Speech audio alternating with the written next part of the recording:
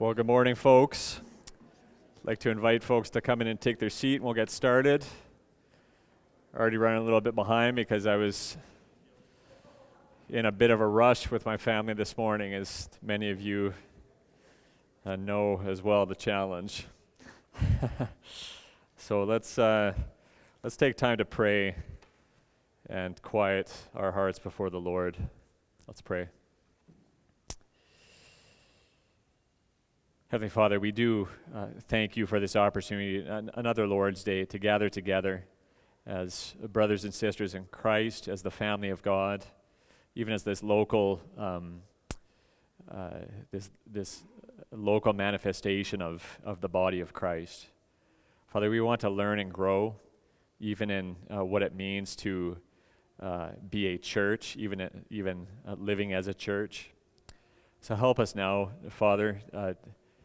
Help me to be able to teach with clarity, and give us listening hearts and minds to be able to grow as Christians, even as a church. For we pray these things in Jesus' name.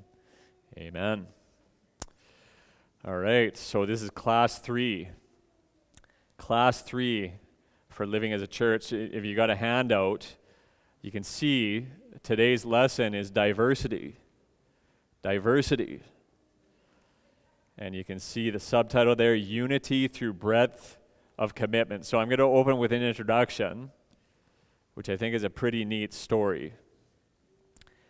So this story is about a man named Bill Anderson. Bill started visiting church in his early 60s. He wasn't a Christian. At the time, he taught a class at Harvard called The Madness of Crowds.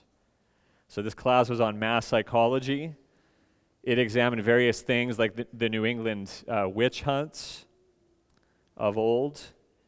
It examined other things like urban legends and financial panics.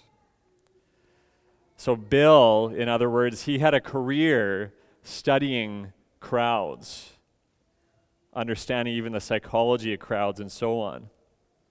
But he wasn't prepared for what he was to be met with when he first visited a local church. Bill said, quote, "I was struck with the genuineness of the diverse Christian fellowship." So he said the relationships here seemed highly uncommon in his experience. These Christians their interactions were not subdivided coalitions of people with similar interests, but rather a single unit. This is what he noticed. Well, for Bill, this would eventually lead to his conversion and his coming to Christ. Now, that story is from CHBC, Capitol Hill Baptist Church, in Washington, D.C. So it's a pretty neat story. So where did this corporate witness come from? Well, ultimately it comes to the local church from God's saving grace in Christ. When you become a Christian, you undergo a complete identity change. So according to the Bible, 2 Corinthians 5:17, now you're a new creation. Galatians 4 verse 5, you're part of God's family. Romans 6, 1-8, you're united to Christ. So in other words, being a Christian is more fundamental to your identity than your family, your ethnicity, your job, your nationality, your sexuality, your personality, or any of the other ways that the world might seek to define identity. So the unity that you share with every other believer is more profound and permanent than any other conceivable bond. That means that wherever the gospel exists, diversity should exist too. So in other words, diversity is a natural outgrowth of the gospel. And I know that's a buzzword in our day, isn't it? We're going to get into exactly what we mean by that. So on the one hand, diversity is more important than you might think. It's more important because, as Bill discovered, when people with no worldly bonds or connections have a love for each other, even a sacrificial love in the church, it provides a great witness to the watching world for a work that only God can do. That's one of the sort of key themes that we're starting to see now, isn't it? So this is a diversity in unity that is a compelling witness to the watching world. So if diversity is an important part of our witness, and yet simply being diverse for its own sake, as we're going to see as we get into it, again, this is a buzzword, isn't it? So the world is all about diversity right now. So what do we mean by that? What do we mean by that? Well, in this class, as we've been looking at Ephesians 3, we're really seeing the purpose of diversity in the context of the local church. So that's our first point there on your handout, the purpose of diversity. What is the biblical purpose of diversity in the local church? Let's look again at Ephesians 3. Flip to Ephesians 3. This is going to be a key text throughout this class. Ephesians 3,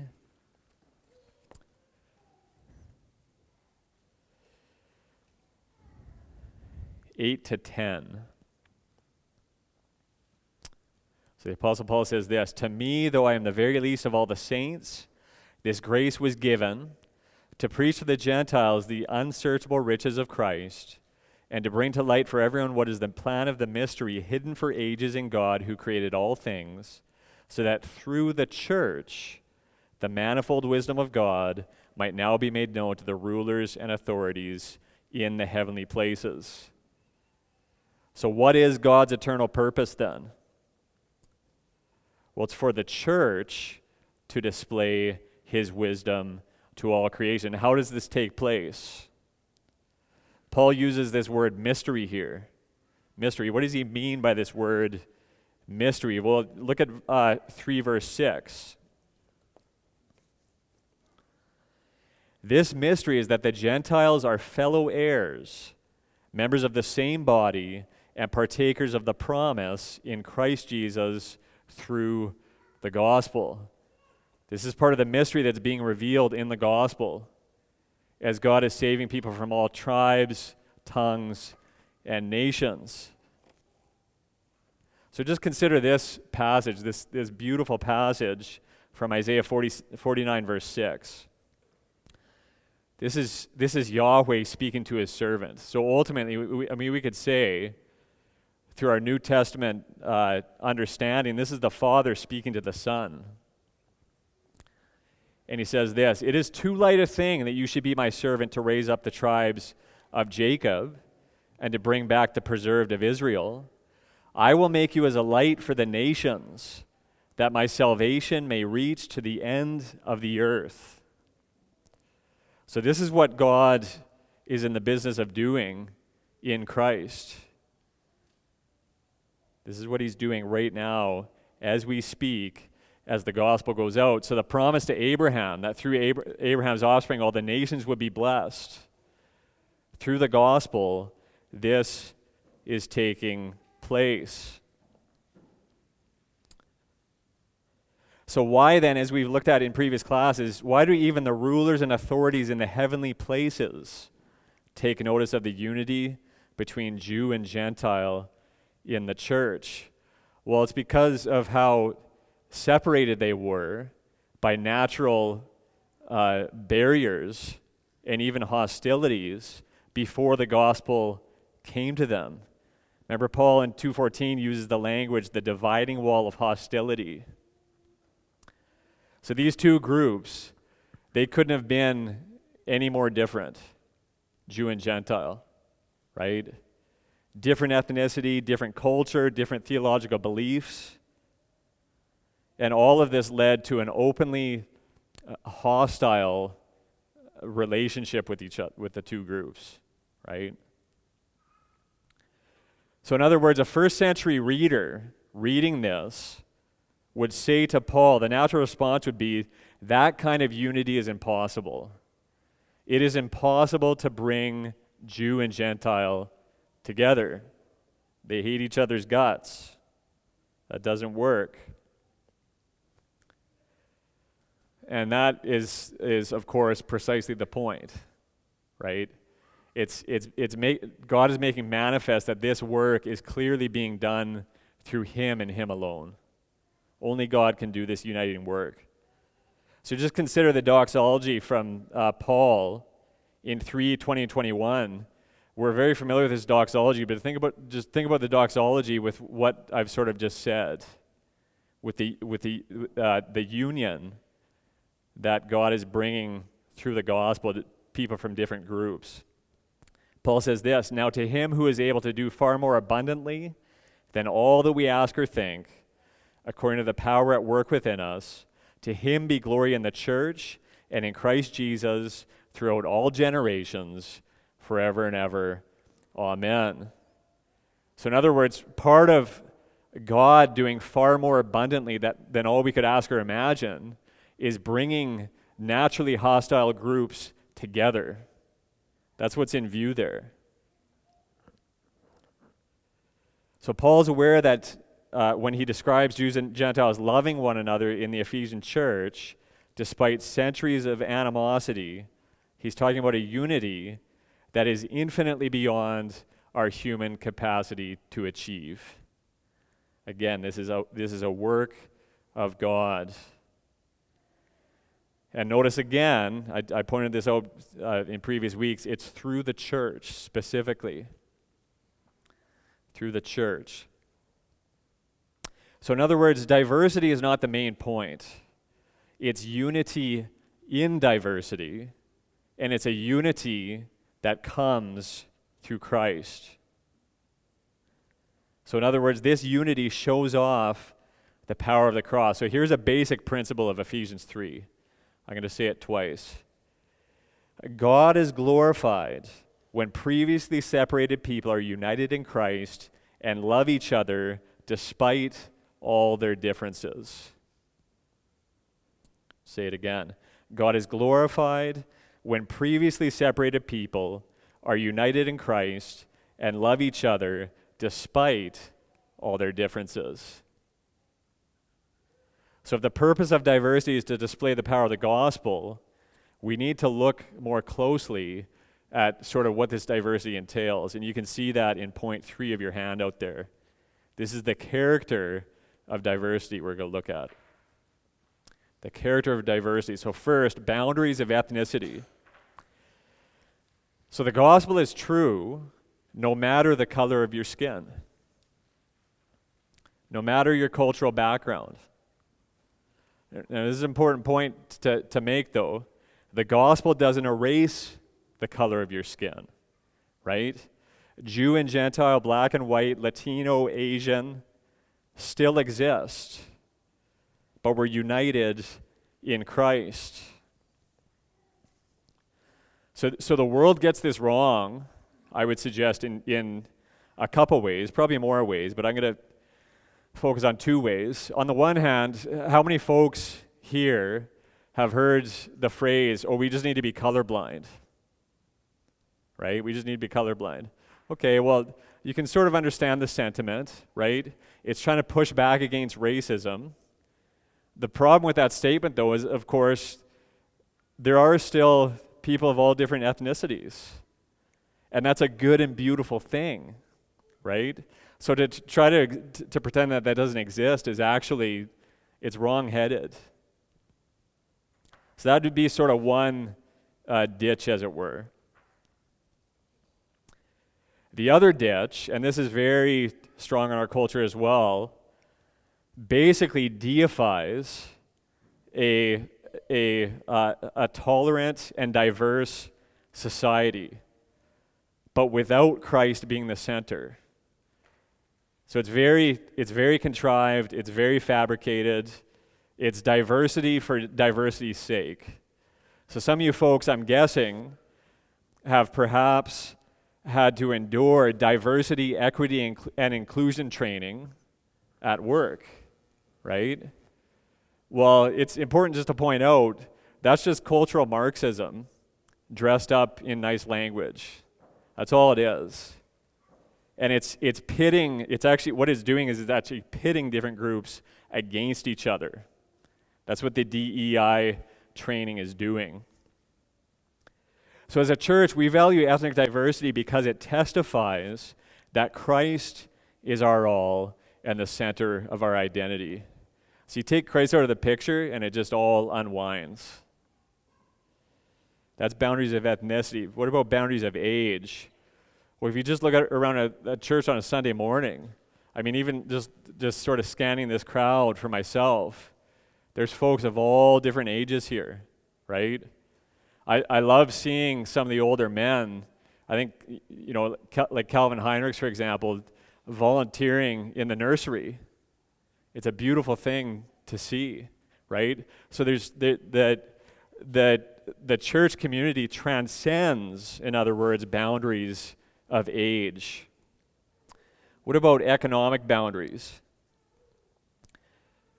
Our world, I would suggest, is very familiar with the rich being generous to the poor. The problem, though, as we've seen, so for example, in the city of Calgary here, something that Pastor Clint has pointed out in the past is this whole concept of corporate philanthropy, right? Corporate philanthropy. But it's almost expected of corporations. It's almost perhaps expected of wealthy individuals as well. But of course, you have to make sure that you shout what you're doing from the rooftops so that everybody sees, right? You get the nice plaque with the engraved plaque and everything else. You got to make sure that everybody knows all the good deeds that you're doing. Well, how much different are our Lord's command to not let your right hand know what your left hand is doing? So in the church, then, there are many good deeds, if you want to use that language, even of the wealthy being generous to the poor, to people of lower income class. But the beautiful thing is often it actually just goes unnoticed, right? And the Lord will reward the generous. So those are boundaries of economics. What about boundaries of politics? This is a not so hot button issue. So the local church, to be clear, the local church must speak strongly on moral issues, right? So thinking of, human sexuality, abortion, and so on. The scriptures are extremely clear about these topics, but rarely does that moral authority translate cleanly into specifics of public policy. As a result, the local church should be a place where Christians with divergent views of government policy can find commonality in the ultimate reality of God's kingdom. So some folks here might even work in politics and have different convictions about public policy. You should be able to feel free to debate those things, right, from 9 to 5, but still be able to gather here on Sunday morning and worship together because we are united in Christ and we're part of God's kingdom. So those are boundaries of politics. What about boundaries of personality? 1 Corinthians 12 says that everyone has a gift and everyone is needed in the body. So just consider if a person, might be a little bit socially awkward, are they going to come to church and find a refuge here and acceptance, or are they going to just get the cold shoulder just like they do out in the world? Those who are extroverted might find it easier to make quick friendships in the church, but that makes them no more essential to the church than the quiet introvert who listens well, loves deeply, and serves wholeheartedly. So those are boundaries of personality that the gospel transcends. What about boundaries of cultural background? What do we mean by this? How is that different from point one, boundaries of ethnicity? Well, what's highlighted here under this point is, for those of us who grew up in the church, cultural background very often carries certain expectations for what a church ought to be, what a church ought to look like. So some degree of sacrifice is necessary to have a church composed of Christians from suburban, rural, urban areas. Perhaps we've got folks here from a more liturgical or a more Pentecostal background. So different religious traditions, many different countries of origin. So all of these things are fine. We need to be honest that our church does have a certain culture, right? So this is an English-speaking church. We're using the English language to communicate God's word, to sing praises to God, right? We have very simple musical accompaniment here so that we can hear each other sing, right? Our songs come from the European American tradition. So it's good just to be honest about these things. But sacrifice is needed for everyone, for those of us who are in the cultural majority and the cultural minority here. So for those in the majority, the sacrifice might start by asking folks from different backgrounds what they might do differently, or maybe even certain things that might make them feel uncomfortable even in our church, and just learning how to serve each other. When I would just say, I can think of many examples in this church of that taking place, where preferences are selflessly being put aside because we're committed to pursuing each other's spiritual good. And again, this is the kind of love that perplexes the world. It doesn't make sense to the world. So I just want to highlight again, though, it's not always easy, and this is something we're going to get into a little bit later. So let me just encourage you all to not become weary in well-doing. Just consider 1 John 3:14. It says this, "We know that we have passed out of death into life because we love the brothers." Because we love the brothers. Well, that's the character of diversity. Let's move on to point 4, the foundation of diversity. Now, you might be thinking at this point, okay, this all sounds great, but how can we grow in diversity in all these areas? Well, the first answer, and it's maybe a little bit provocative, is we simply have to do nothing. We simply have to do nothing. What do I mean by that? We'll just consider these verses from Paul, Ephesians 2:14-16. He says this, "For he himself is our peace," speaking of Christ, "who has made us both one and has broken down in his flesh the dividing wall of hostility by abolishing the law of commandments expressed in the ordinances, that he might create in himself one new man in the place of the two, so making peace, and might reconcile us both to God in one body through the cross, thereby killing the hostility." So who did this work then? Who did this work? Who created one new man and made this peace? It's Christ. It's Christ who has done this. So in other words, in these chapters in Ephesians 2, Paul is simply describing what has taken place.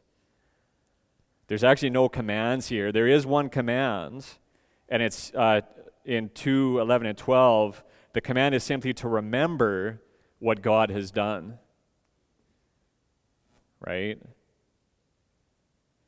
So in other words, God is the one who has worked this unity. He's the one who has established it.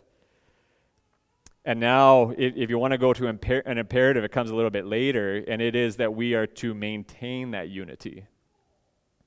So you think about a vehicle, right? You purchase a vehicle, you didn't build that vehicle, but you have to maintain it, right? God is the one who has built the unity. And it's up to the body of Christ to work hard to maintain it. So it needs to be pointed out then at this point that it's very possible to sinfully resist maintaining the unity, right?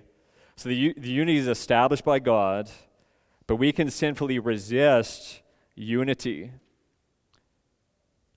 right? Still battling sinful temptations. We can go against the grain of God-established unity.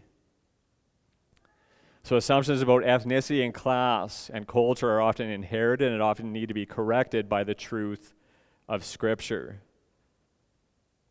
We don't approach the subject of unity from a neutral starting point, but as fallen and complex people. So in other words, it's not necessarily easy what I'm describing here, but it is possible by the Holy Spirit. So we begin by admitting that our gospel of unity comes only from Christ, and yet we need to resist the temptation to resist that unity. We're called to embrace and even cultivate it. So you think about a gardener, right?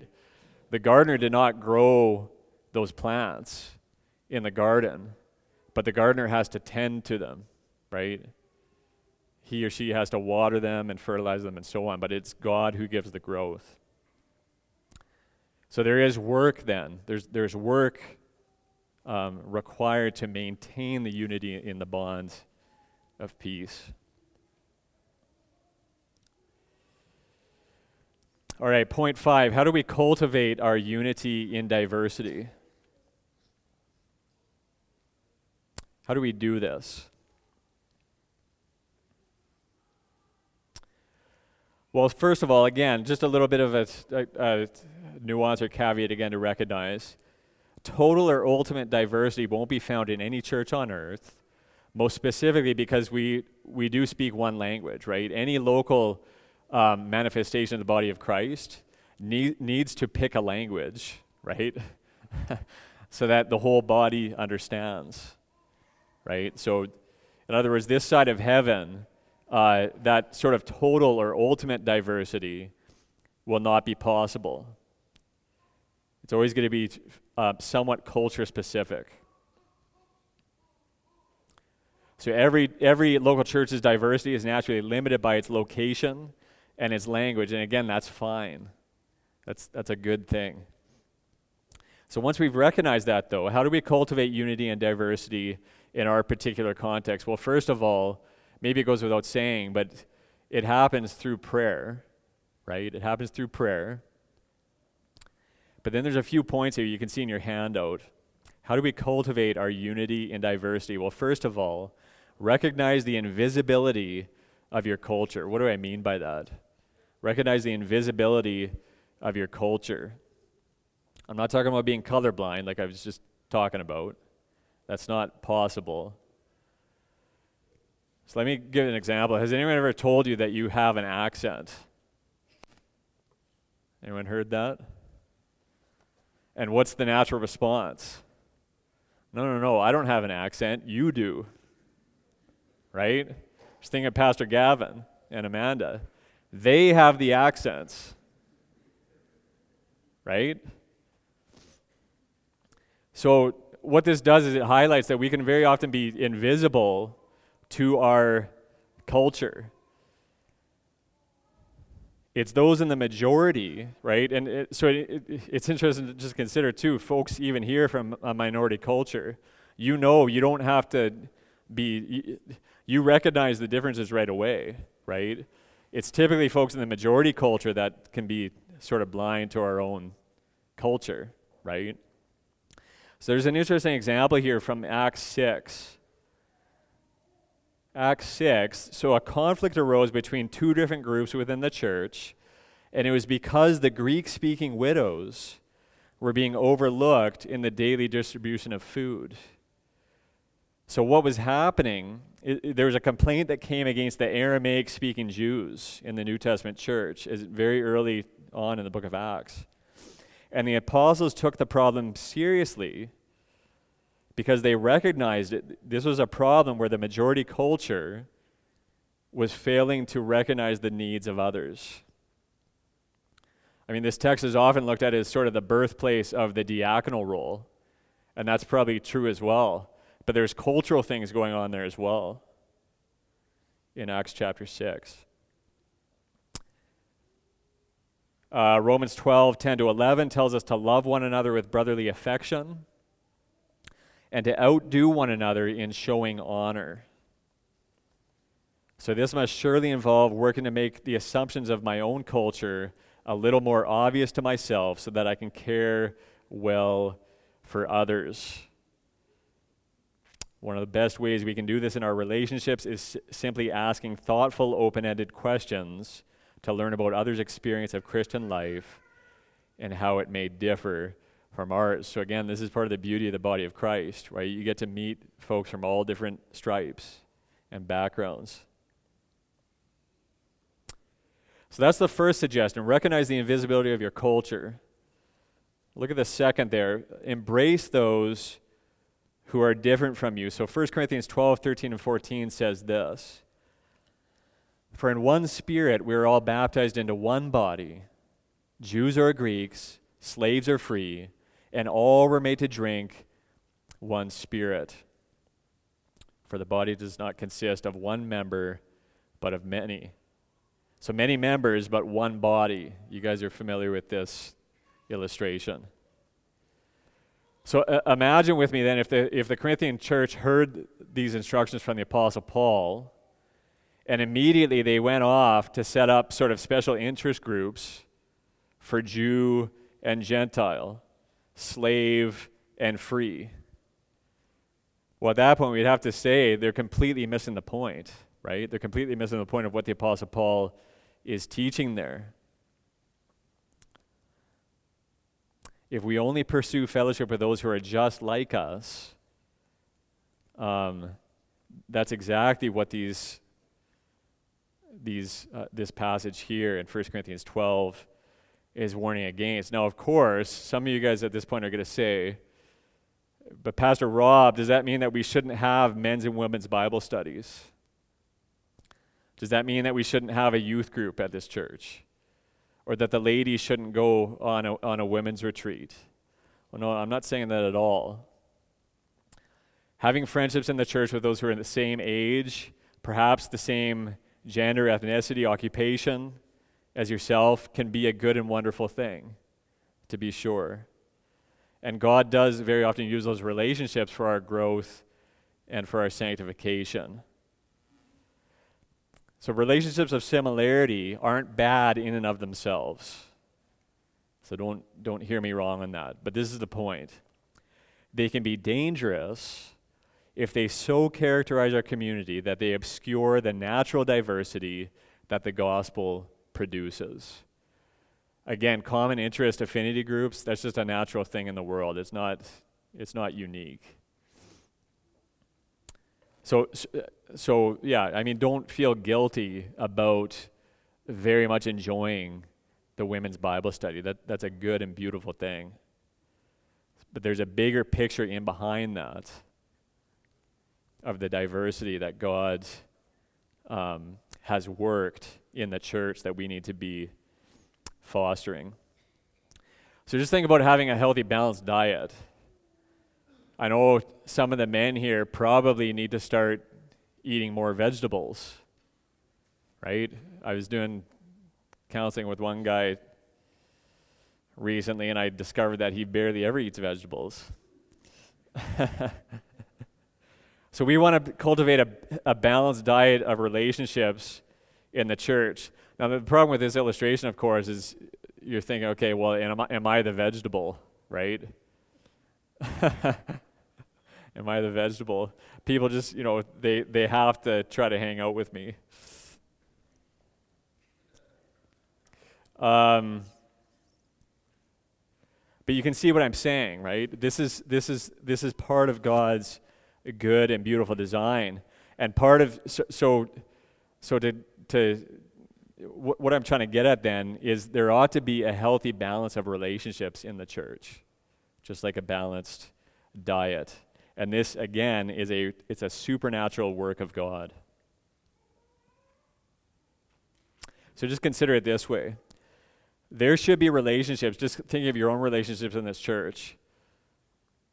By God's grace, you ought to have relationships where you're pouring into someone else, where you're being poured into, right? And maybe even where you're just friends just because there is no common ground. There is no natural common ground. The only reason that you're friends is because you're united in Christ. And I would suggest if of those three categories, if the third category does not exist in your Christian experience so far, you ought to check yourself and see why, right? That's the balanced diet.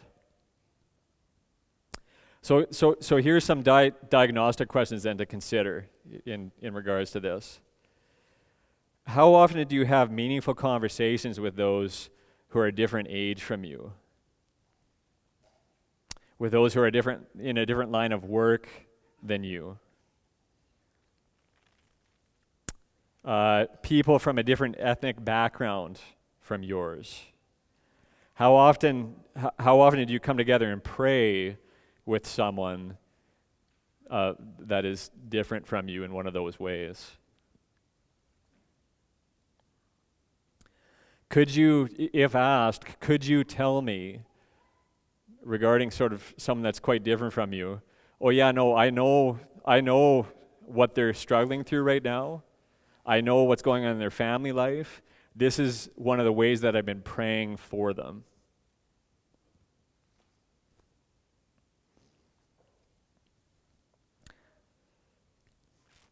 So what if you realize you don't know many who are different from you? This can maybe be some uncomfortable things to consider. Or you simply want to grow in this area. Well, this leads to that final point there. You can see point C, make sacrifices for the sake of unity. Again, it's interesting to consider these very well-known passages in light of the theme that I'm teaching on here. Consider Romans 12, verse 1. Offer your bodies as living sacrifices, holy and pleasing to God. This is your spiritual act of worship. So part of what Paul is getting at there has to mean what I'm talking about this morning. Offering your body as living sacrifices. So 12 verse 9, we're told love must be sincere. 12:13, practice hospitality. 12:16, do not be proud, but be willing to associate with people of low position. So it's very possible to enjoy the idea of attending a diverse church and yet never lift a finger to get to know someone who's actually different from you. In that sense, God calls us not to be consumers in the church, but to be producers.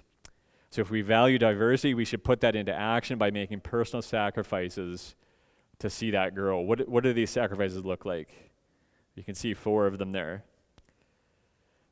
We can sacrifice our comfort to reach out and associate with someone we're not naturally drawn to. So Mark 9:35, we just looked at this recently as Pastor Clint is taking us through Mark. If anyone be first, he must be last of all and servant of all. And I know Pastor Clint's sermon, even from Mark 10, is going to bear on this question as well, of the last being first and the first last. So we can sacrifice our comfort. We can sacrifice our preferences.